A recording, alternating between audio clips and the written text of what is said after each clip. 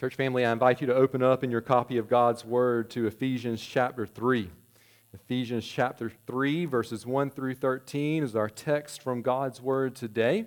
The title of our message is From Mystery to Revealed. Mystery to Revealed. This is part 2 of a message that we began a couple of weeks ago. And then we focused our attention on verses 1 through 9, and then today we'll focus our attention on verses 10 through 13. But I want to read this entire passage, so we're taking 10 through 13 in its context. This is the Word of God, Ephesians chapter 3, beginning in verse 1.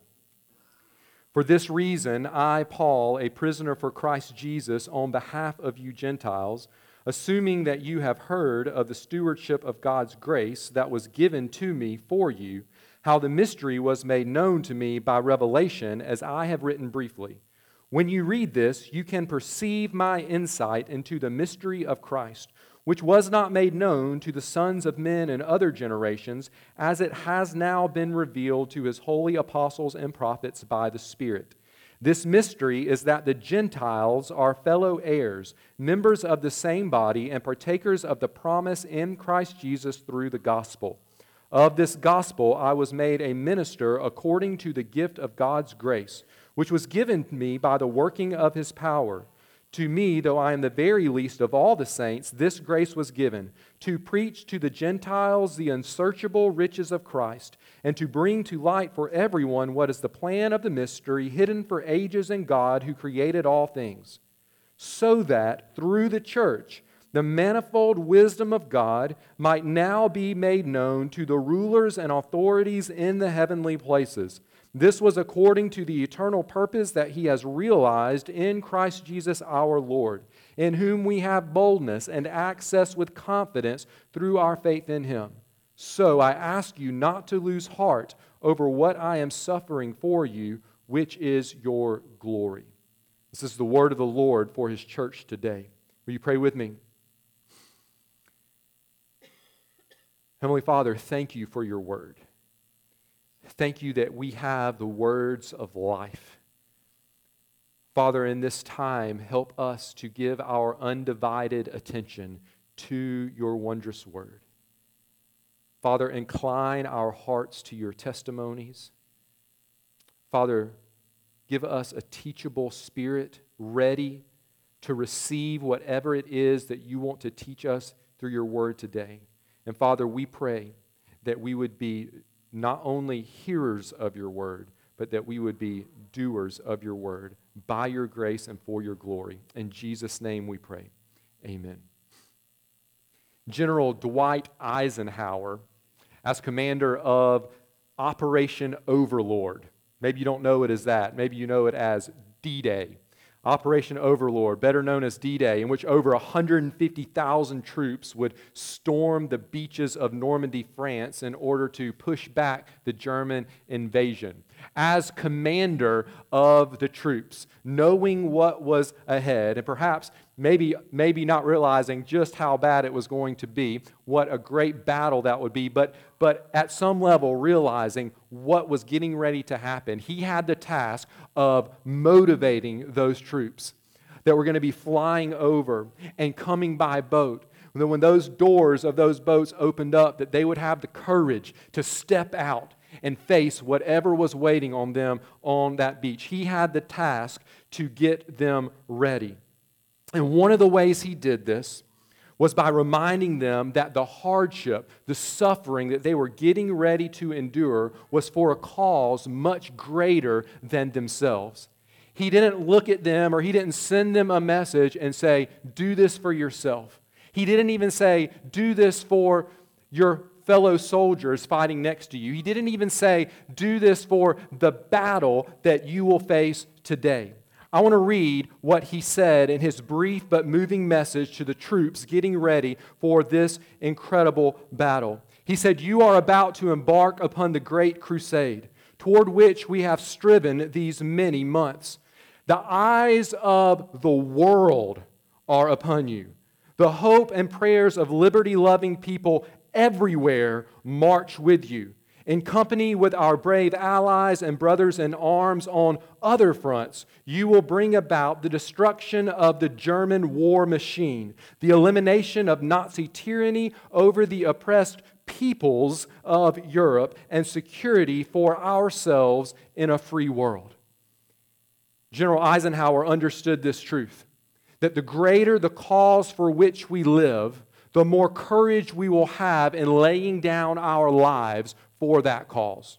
If we're living for something really small, we won't have courage to suffer for it. But if we're living for something really big, that's bigger than ourselves, then we will have courage to suffer. The reality, church, for us as followers of Christ is that we have been called by God to suffer in this life. It is a suffering that is unique to Christians. It is suffering for the cause of Christ. When God saves us through Christ, our citizenship is transferred from earth to heaven, which means that we are now strangers on this earth, but it doesn't mean that we are to remove ourselves from engaging the world around us. We are strangers here on a mission, and that mission will lead to suffering. And I want you to know today, God wants to encourage you and me today with this truth. It is worth it, church. It is worth it. Why is suffering for Christ worth it? Well, because we have, as God's people, the grand privilege, something that people who don't belong to Christ don't have. As those who belong to Christ, we have the grand privilege of living for something far bigger and greater than ourselves. It is something worthy of our very lives. And this thing that is worthy is the glory of God, which is magnified as the mystery of the gospel is revealed to the nations. Did you catch what I said? Not merely that the mystery is revealed, but as it is revealed, it magnifies the glory of God. A couple of weeks ago, we began looking at Ephesians chapter 3, verses 1 through 13. And as I said, this is part 2 of that message. Let me remind you of our main idea statement of these verses, remind you of the context, and briefly remind you of what we learned in verses 1 through 9, and then we'll dive into verses 10 through 13. Paul wrote Ephesians chapter 3, verses 1 through 13 to teach us this, church, that by God's grace and for His glory, we know and make known the gospel among the nations, no matter the cost. By God's grace and for His glory, we know and make known the gospel among the nations, no matter the cost. In the previous passage, Paul has explained, if you were to glance your eyes back to the second half of chapter 2, Paul has explained the unity achieved by the cross of Christ. That through the cross, Jesus destroyed not only the separation between us and God, but He also destroyed the hostility that existed between us, between you and me and us and others, between Jew and Gentile, specifically in this context. And the result is that in Christ, God has created one new man in place of the two, he says. And this one new man consists of both Jews and Gentiles. Here, people who hated one another. This one new man, this one new body consists of Jews and Gentiles who have believed in Jesus and are now together citizens of God's kingdom, together members of God's family, and together pieces of God's temple. And that teaching on the unity purchased by the cross of Christ then prompts Paul to pray for these believers, to be strengthened with supernatural power so that they would know the love of Christ, so that they would then live out that love, so that they would live in the unity that Jesus purchased for them. So the thinking, the teaching on the unity of the body of Christ, purchased by the blood of Jesus, prompts Paul to pray for them. But remember, we said last week, he interrupts himself. Before he gets to the prayer, he interrupts himself. Look at chapter 3, verse 1. Paul says, for this reason, for this reason, then he actually doesn't start the prayer until he gets to verse 14. So skip your eyes to verse 14. For this reason, I bow my knees before the Father in heaven. And then what comes after verse 14 is the actual prayer. What interrupted him and led to the digression in verses 2 through 13 is his description of his current situation. At the end of verse 1, he says, for this reason, I, Paul, and he's going to pray for them, but then he says, a prisoner for Christ Jesus on behalf of you Gentiles. So Paul is writing this letter to the Ephesians from prison in Rome. He mentions that current situation that he's in 3 times in this letter. He says that he is in prison on behalf of you Gentiles. Well, that would have made their ears perk up if they were paying attention. They would say, whoa, you're a prisoner on our behalf, on behalf of Gentiles. We're Gentiles, and not just any Gentiles, but he says on your behalf, on behalf of you Gentiles. Now, as I said a couple of weeks ago, Paul probably figured this would prompt some questions in the minds of the Ephesians, namely two, I think. What does Paul mean when he says that he's in prison on our behalf? What's he talking about? And number two, how ought we to respond to Paul's imprisonment? And Paul answers those questions under this banner, this theme of mystery revealed.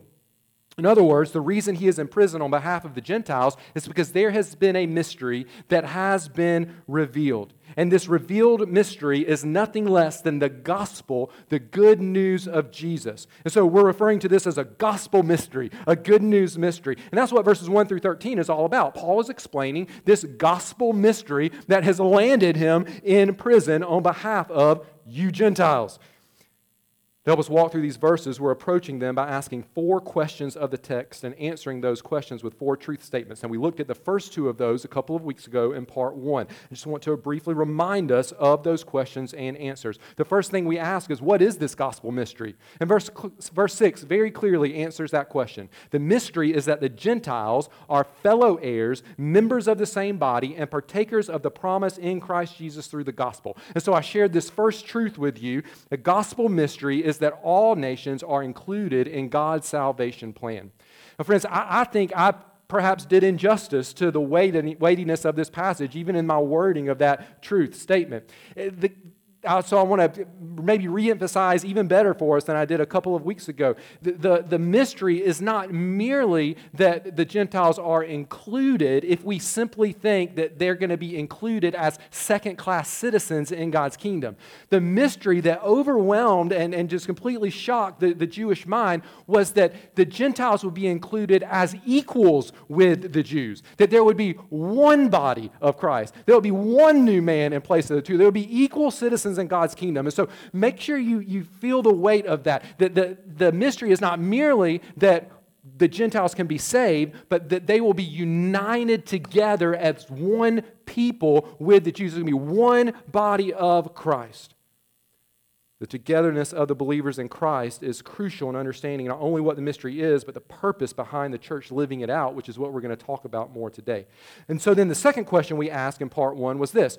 Once we understood what is the gospel mystery, then we said, what is our relationship to the gospel mystery? And we answered that question by looking at verses 2 through 5 and then verses 7 through 9. Verses 2 through 5 says that Paul is a steward of this mystery that has been entrusted to him. In other words, it was something that had been entrusted to him to use in a way that honored the owner. And then verse 7 through 9, Paul described how he honored the owner of this mystery.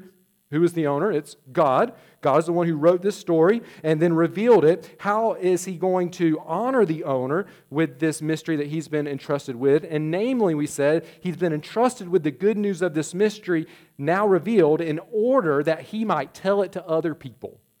That is what he is to do with this gospel mystery. Tell it to other people. He said he was made a minister. That word means servant of this gospel, to preach. That simply means to tell good news, to proclaim good news to the Gentiles. Remember that word ethne. It simply means nations.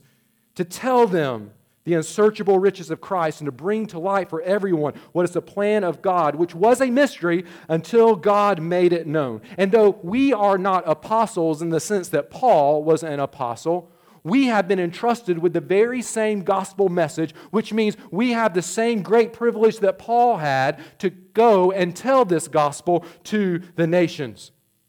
So to answer that second question, what is our relationship to the gospel mystery? We said this: the gospel mystery has been revealed to us so that we can proclaim it to all the nations.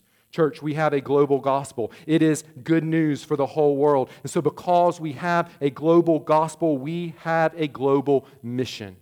And again, this mission is to tell the nations that Christ has come and that God's plan is to unite everyone who believes in Jesus for salvation into one body, one fellowship. It's the grandest of privilege to be able to look at anyone in the world and say, you are a sinner separated from God because of your sin, but God sent Jesus to die on the cross for our sins. And if you will believe in the Son of God, the Lord Jesus Christ, you will be saved and you will become an equal member of God's family. Maybe today you need to hear that message. Maybe you're dead in your sin and under the wrath of God today. Friend, please consider the consequences of remaining dead in your sin. And please see the glory of God shown in the face of the Lord Jesus Christ, who bled and died to rescue you from your sin. Believe in Christ today and be saved. But church, remember what prompted this digression. It was Paul's imprisonment. And so as we read the glorious good news of the gospel mystery, we must remember that the one who is writing of this good news is writing as he is in chains. You see, the call to proclaim the gospel mystery is a call to suffer. Now that could be discouraging. It could be discouraging, and Paul knows that. But remember, the greater the cause for which we live, the more courage we will have in facing suffering for that cause. And so Paul now gives a purpose statement. What is God's purpose behind this gospel mystery? As grand as the mystery revealed is, Paul's going to lift our eyes to the greatest thing in all of the world. Is there a purpose that is worth suffering for? Truth number 3 is this, church. The gospel mystery lived out in the church showcases the manifold wisdom of God. Is there a purpose? What's the purpose?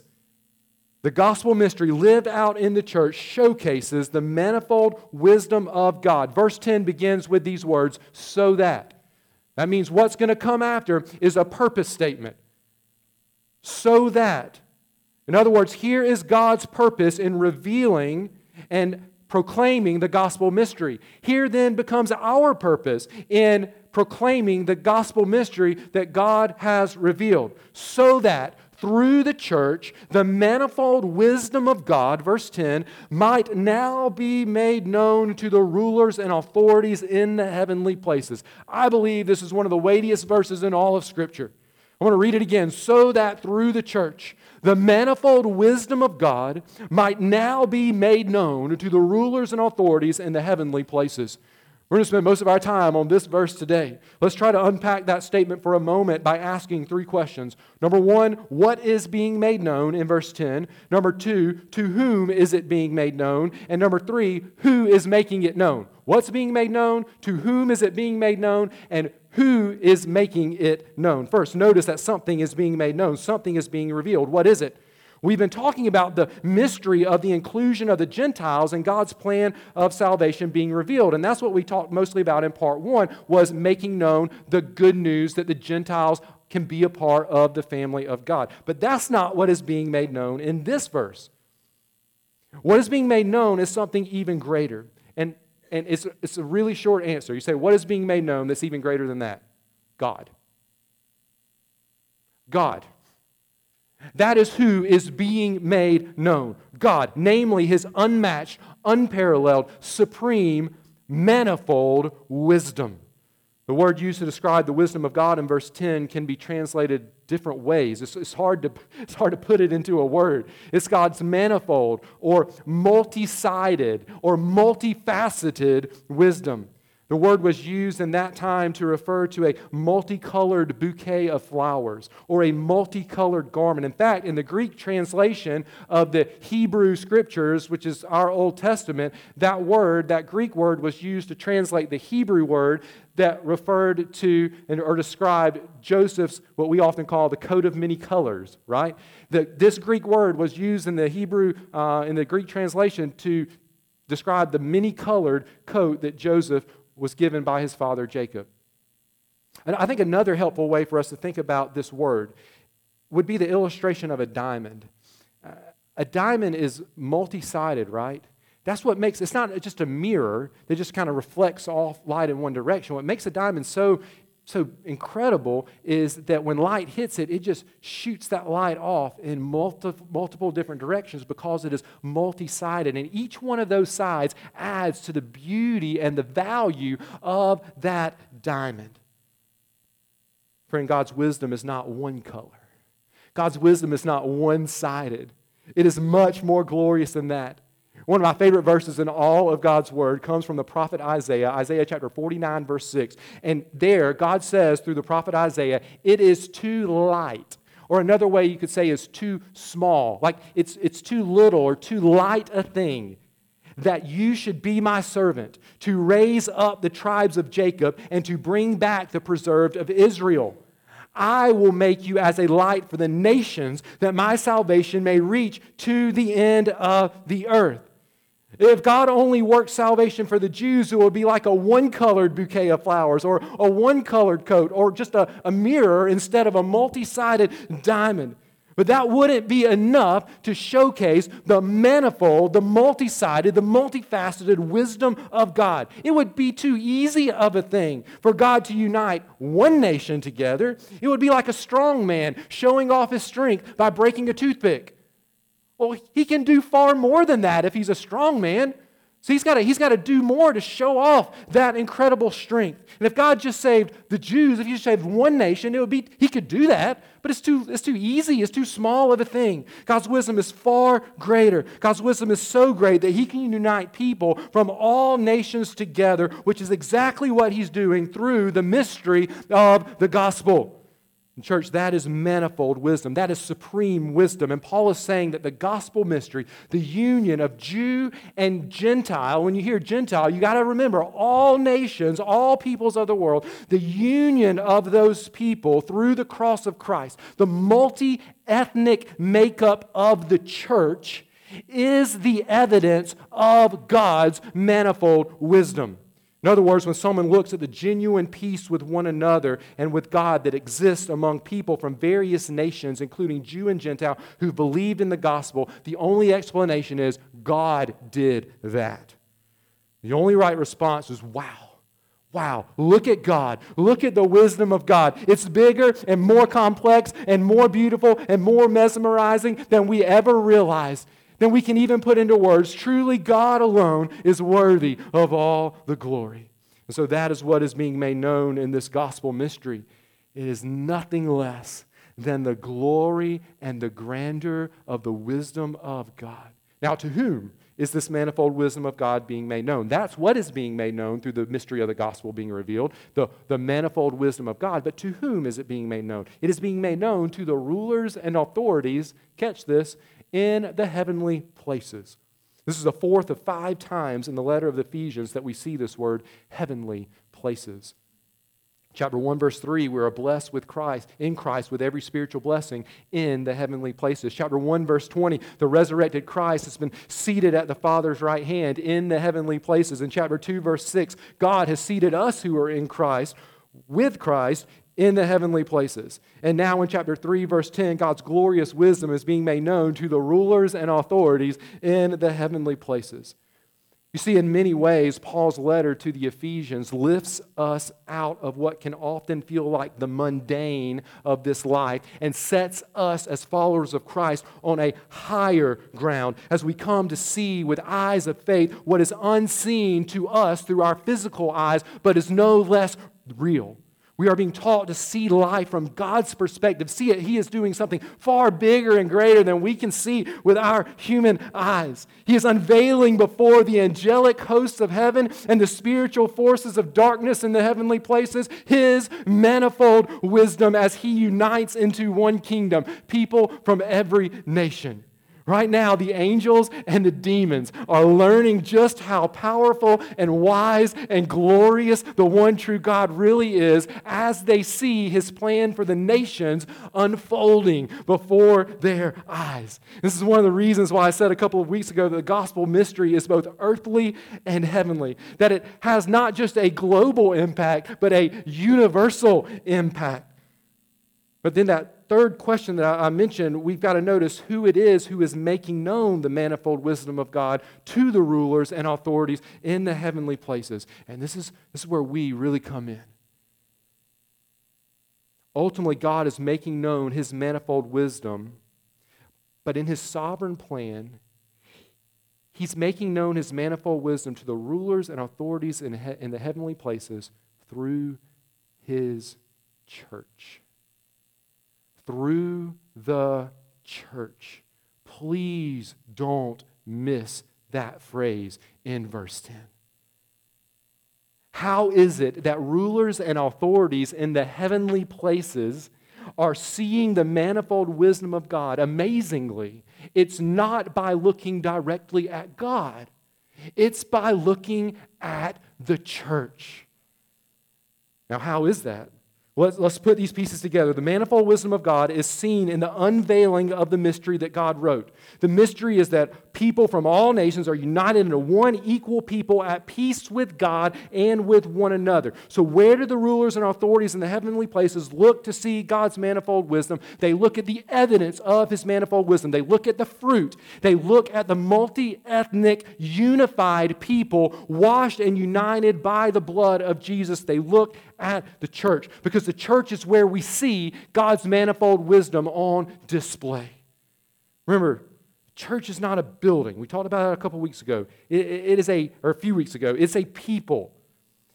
The people who make up the church, because of the mystery of the gospel that it's for the nations, are multi-ethnic. They're Jew and Gentile. They speak different languages. They come from different places and cultures. They have different colors of skin. They look different and sound different, but they're united into one body with one voice, worshiping the one true and living God who sent His Son to rescue them from their sins. In other words, God's multi-sided wisdom is displayed in a multi-ethnic church who is working in unity to proclaim the gospel mystery to all the nations.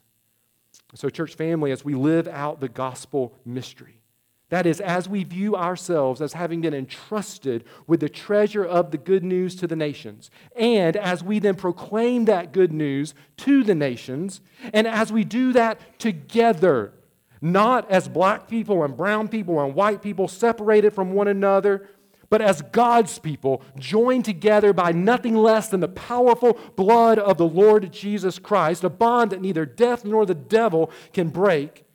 As we live out this mystery of the gospel, we are showcasing, not only before the watching world, but before the rulers and authorities in the heavenly places, the very breathtaking wisdom of Almighty God.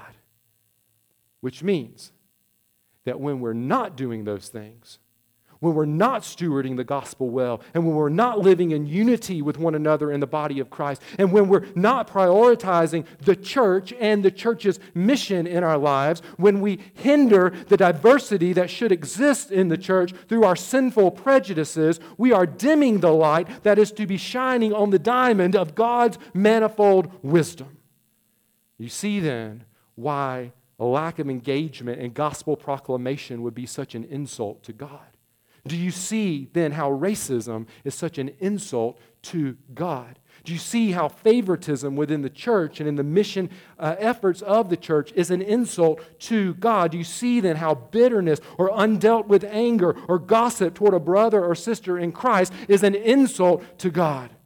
Because it dims the light that is to be shining on His manifold wisdom, radiating it out through the universe. Church, this is one of the grandest statements in God's Word regarding the church.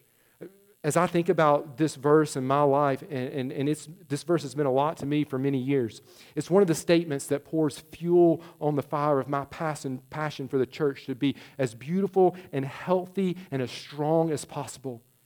When I find myself tempted, and I do, when I find myself tempted to disengage from the church, it's just hard. It's hard. I can just do this Christian life by myself. It'd be just easier if it was just me, myself, and I, right? All I had to deal with was me, right?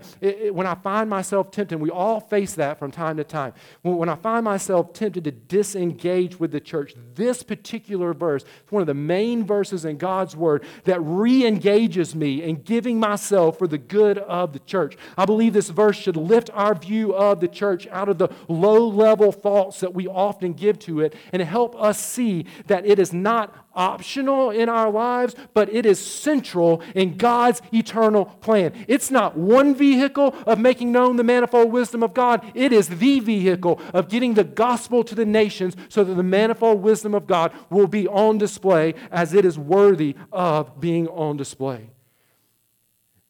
And just to make sure we don't forget about Jesus here. Talking about the manifold wisdom of God, manifold wisdom of God, manifold wisdom of God, just to make sure we don't forget about Jesus as we consider the manifold wisdom of God. Verse 11 puts Jesus smack at the center of it all. Like right there at the center. Look at verse 11.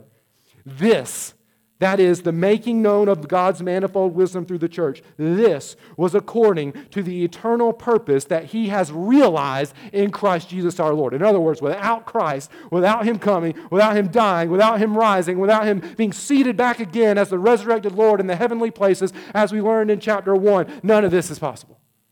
Right at the center of God's manifold wisdom being made known is the Lord Jesus Christ. Which then makes sense when we turn to the book of Revelation and we see all of heaven directing their attention to the one who is on the throne, the Lamb who has been slain, saying blessing and glory and salvation and honor be to Him who for our sake shed His blood to unite to Himself people from every nation, language, tribe, and tongue.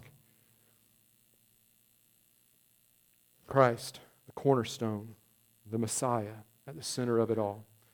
So it is in Christ, church, that we display the manifold wisdom of God. It's in Christ that we, that is all people from all nations who bow the knee to Jesus, look at what Paul says next, have boldness and access with confidence through our faith in Him. Confident access into the throne room of God who has manifold wisdom. We should be struck down at the sight of the manifold wisdom of God. This bright light radiating out from every angle. And yet we have confident access through the blood of the Lord Jesus Christ. And everyone who is in Christ has that equal confident access. Remember, one gospel, one people, one Savior, one equal access to God through the cross of Christ. That is the manifold wisdom of God. Brothers and sisters, the gospel mystery lived out in the church showcases, that means puts on display this wisdom of God. This is God's purpose behind the gospel mystery. See, it's so easy to have a self-focused reason for God making known a gospel mystery, to make it all about me, to make it all about you, to make it all about us. And it's easy to slide into that because in a way it is. I mean, God sent Jesus to rescue us from our sin, but He did it ultimately for His glory. And that is the greater thing. That is the worthy cause, then, that encourages us to endure suffering. The fourth and final question I want us to ask in light of this passage is this. We've looked at what is the gospel mystery. We've looked at what our relation is to the gospel mystery, to know and make known the gospel to the nations. We just looked at what is the purpose behind it. It is the making known, the display of the manifold wisdom of God. But then I want to ask this question. What should be our expectation of life right here? Like our expectation for life here on this earth as we steward well the gospel mystery. What does that look like for you and me? Church, our expectation is that we will suffer. But our expectation is that we will gladly suffer for the cause of Christ. The gospel mystery, number 4, church, number 4, fourth truth, encourages us to gladly endure suffering for the cause of Christ. Don't isolate this point from the other truths. Don't isolate this final part from everything that we've looked at, building really all the way back to the beginning of Ephesians. We have been blessed with every spiritual blessing in the heavenly places. We, in chapter 2, who have been raised up to new life. Halfway through chapter 2, we who once were separated, now being united to God and to one another. This mystery that has been revealed. All of that leads us to gladly endure suffering for the cause of Christ. Don't forget what prompted this entire explanation of the gospel mystery. It was the reality that Paul is writing of this good news from prison.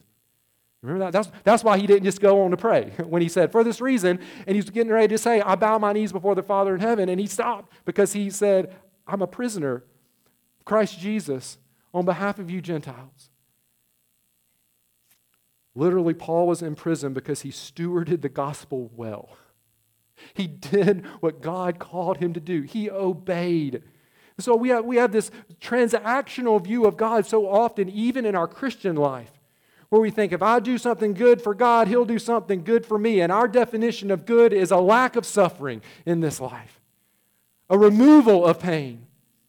And yet there's something far greater. This is the case that Paul's been making. I've been seeking to make before us today from God's Word. There's something far greater than our temporary lack of suffering.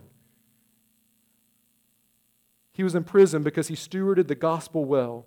He proclaimed the gospel to the Gentiles. Literally, that's why he was there. He's not just making this up. He's not just kind of making this statement just to catch their attention. If you go to Acts chapter 21, which I would encourage you to do later, not maybe right now, but this week, go to Acts chapter 21, read from 21 through the end of Acts. It goes through chapter 28, but read through the end, and you'll see all of this kind of leading up to Paul landing himself in prison. But I'll summarize. Acts chapter 21, we read that Paul was arrested by the Jews in Jerusalem on two specific charges. There were two. It wasn't just like, oh, we don't like him. There were actually two specific charges that they arrested him on. Number one, he was charged with teaching the Gentiles that they didn't have to adhere to the Jewish law in order to be reconciled to God. You know what that is? That's the second half of chapter 2. That's where Paul says that Christ came to be our peace, who has made us both one and has broken down in his flesh the dividing wall of hostility by abolishing the law of commandments expressed in ordinances, that he might create in himself one new man in place of the two. It's the gospel. And Paul was preaching that, saying, Gentiles don't have to be Jews. They don't have to become a Jew in order to be saved. In fact, Gentile and Jew, they need to both trust in Jesus in order to be saved. That was one reason that he was arrested, because they felt like he was belittling the law of the Jews. He wasn't. He was just interpreting it in light of God's new revelation in the person and work of Jesus Christ. And then the second charge was that he was charged with bringing a Gentile into the temple. He was charged with bringing it. They knew the person. Specifically, it wasn't just, we think that he brought. No, they were like, he brought that Gentile over there into the temple. And so that's the second reason why we're arresting him. What was Paul doing in that? He was bringing Gentiles to worship the one and true living God. He was bringing them to behold the manifold wisdom of God. He was making known the gospel mystery that had now been revealed. Both charges had to do with his involvement with the Gentiles, and for that reason, Paul was arrested in Jerusalem. He was beaten by the Jews. The Roman government stepped in and stopped the beating before they killed Paul. They put him in their custody. He was transported to Caesarea to kind of throw off a plot to kill him by the Jews. And after being transported there, he's put on trial. We read about some of those trials where he had an opportunity to proclaim the gospel to many people as he stood on trial. Then he appealed to Caesar. He was a Roman citizen, so he appealed to Caesar. His appeal was granted, and so he was taken to Rome. On the way, he gets shipwrecked, and it's just an incredible story. Go read Acts 21 through the end of the book of Acts. And finally, after being shipwrecked, he finally makes it to Rome, and there he is in prison. He's writing this letter while in chains in Rome. Paul was in prison because he had preached to the Gentiles, which included the Ephesians. Paul went there on one of his missionary journeys, so they were some of the Gentiles to whom he preached, which when the Jews in Jerusalem heard about it, landed him in prison. So how do they respond? Should they be upset? Should they be worried or discouraged? Paul's answer is absolutely not. Verse 13, so I ask you not to lose heart over what I'm suffering for you, which is your glory. Paul does not deny that he is suffering for them, but he says it's for their good. It's been for their inclusion in the people of God. It's been for their reconciliation to God and to one another. It's been for their being raised to new life by the power and love and grace of God. It's been so that they too could share in every spiritual blessing in the heavenly places. And ultimately, Paul is saying in this passage, it has been for the glory of God as the manifold wisdom of God is being made known through the multi-ethnic church, the church that is made up of both Jews and all those from every other ethne, every other nation who believes in Christ. How does the church make known the manifold wisdom of God? By living out the unity created by the gospel. How do we live out the gospel? Well, first we have to be saved. And then we live in the unity created by the gospel. How does a people come to be saved? By hearing the gospel, by someone preaching to them the mystery of the gospel, by someone stewarding well the mystery of Christ. And so that's what Paul's been doing. So do you see here the connection between the glory of God and the mission of God? Do you see the connection between the glory of God and suffering for the cause of Christ? Church, the goal is the glory of God. That's it. There's nothing greater in all of life. All that God does is for His glory, and glorifying God is what you and I were created to do. We were created to worship worship Him. And so the mission of the church is not merely just to get people into heaven, but it is to tell them how they can become worshipers of the one true God, how they can have and how they can do the only thing that will satisfy the longings of their heart, to worship the God who created them. And so the mission of the church is directly tied to beholding the manifold wisdom of God. As long as there are people who aren't worshiping the one true God, there is work for us to do. And as we do that work, church, we will face suffering. We will face opposition.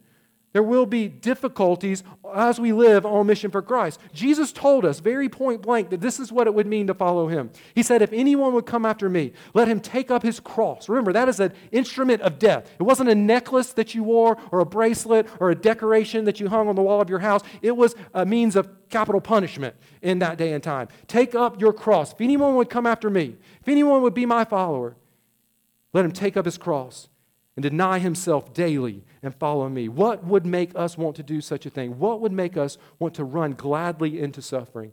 I mean, one obvious answer is compassion. Compassion that the gospel creates in our hearts for the nations. Paul said it was for their glory. In other words, it was for their good. His suffering for them meant salvation had come to them. But there's another reason besides simply for the good of others that would make us want to run gladly into suffering for the cause of Christ. And it's a deeper reason. It's the reason that undergirds our compassion for the lost. It is the reason of a passion for the glory of God to be made known throughout the entire world. Church, worship is the fuel for missions. Worship is the fuel for missions. It is as we gaze into the glory of God that we come to find that our suffering for the cause of Christ is worth it. It is as we are overwhelmed time and time again with the greatness of the glory of God that we will then be willing to suffer to get the gospel to those who are not living in worship of God. And so Paul says, So I ask you not to lose heart over what I'm suffering for you. What's behind that word so? It is the manifold wisdom of God being made known to the entire universe. It is the glory of God. Perhaps we could summarize Paul's words this way. I'm in prison right now on your behalf. I'm suffering right now for you, but don't be discouraged. Don't lose heart. For not only has my suffering led to your benefit, but because my suffering for preaching the gospel to the nations has led to the salvation of Gentiles and their inclusion in the people of God, because my suffering has increased the diversity in the church and therefore diversity among the worshipers of God, my suffering is increasing the visibility of the glory, the manifold wisdom of God. And what in the world could be greater than that, Paul is saying. In other words, the more Paul saw the glory of God becoming magnified through the church, the more gladly he was willing to suffer to that end, for there is nothing greater than the glory of God. You see, the greater the cause for which we live, the more courage we will have in facing suffering for that cause. The problem is that so often we live for something far below the glory of God. There's no greater cause than showcasing the glory of God through the proclamation of the gospel to the nations and through the application of the gospel of Jesus among God's people as we live in unity, declaring the message that Jesus saves. And so I want to ask you a question. Brothers and sisters in Christ, are you overwhelmed? Are you amazed at the glory of God? Are you captivated by it? Is the glory of God propelling you? Is it propelling me into suffering for the cause of Christ? If not, then the problem is not that God's glory is less than what it should be. The problem is that our gaze is fixed on something less than the glory of God. So what this passage is telling us is that our gaze is fixed on the glory of God. If that is our passion, there's no doubt what our lives will look like. We will give ourselves, no matter the cost, to making known the name of Christ, both here and around the world. Oh, that God would give us the grace to behold the glory of God, so that His glory would propel us into a lost world with the good news of mystery revealed. The gospel mystery, church, is that Christ has come for the nations, and by God's grace, it has been revealed to us so that we can proclaim it to the nations. We're to live out this gospel mystery in the church in order to showcase the manifold wisdom of God. And when we do, The glory of God seen in this gospel mystery encourages us to gladly suffer for the cause of Christ. Church, by God's grace and for His glory, we know and make known the gospel among the nations, no matter the cost. Would you bow your heads with me? Oh God, as I consider how glorious you are. God, I know that my thoughts of your glory they fall short of how glorious you are. God, would you help me to see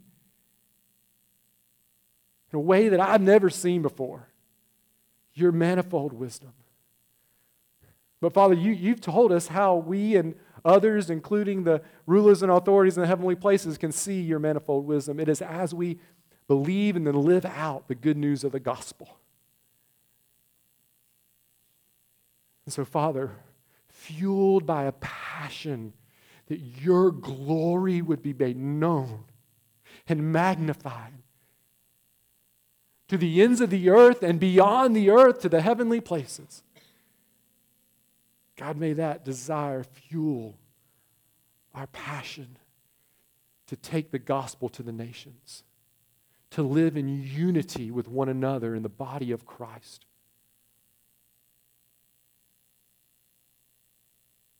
Father, overwhelm us with your glory so that we will be propelled into your mission. In Jesus' name, amen.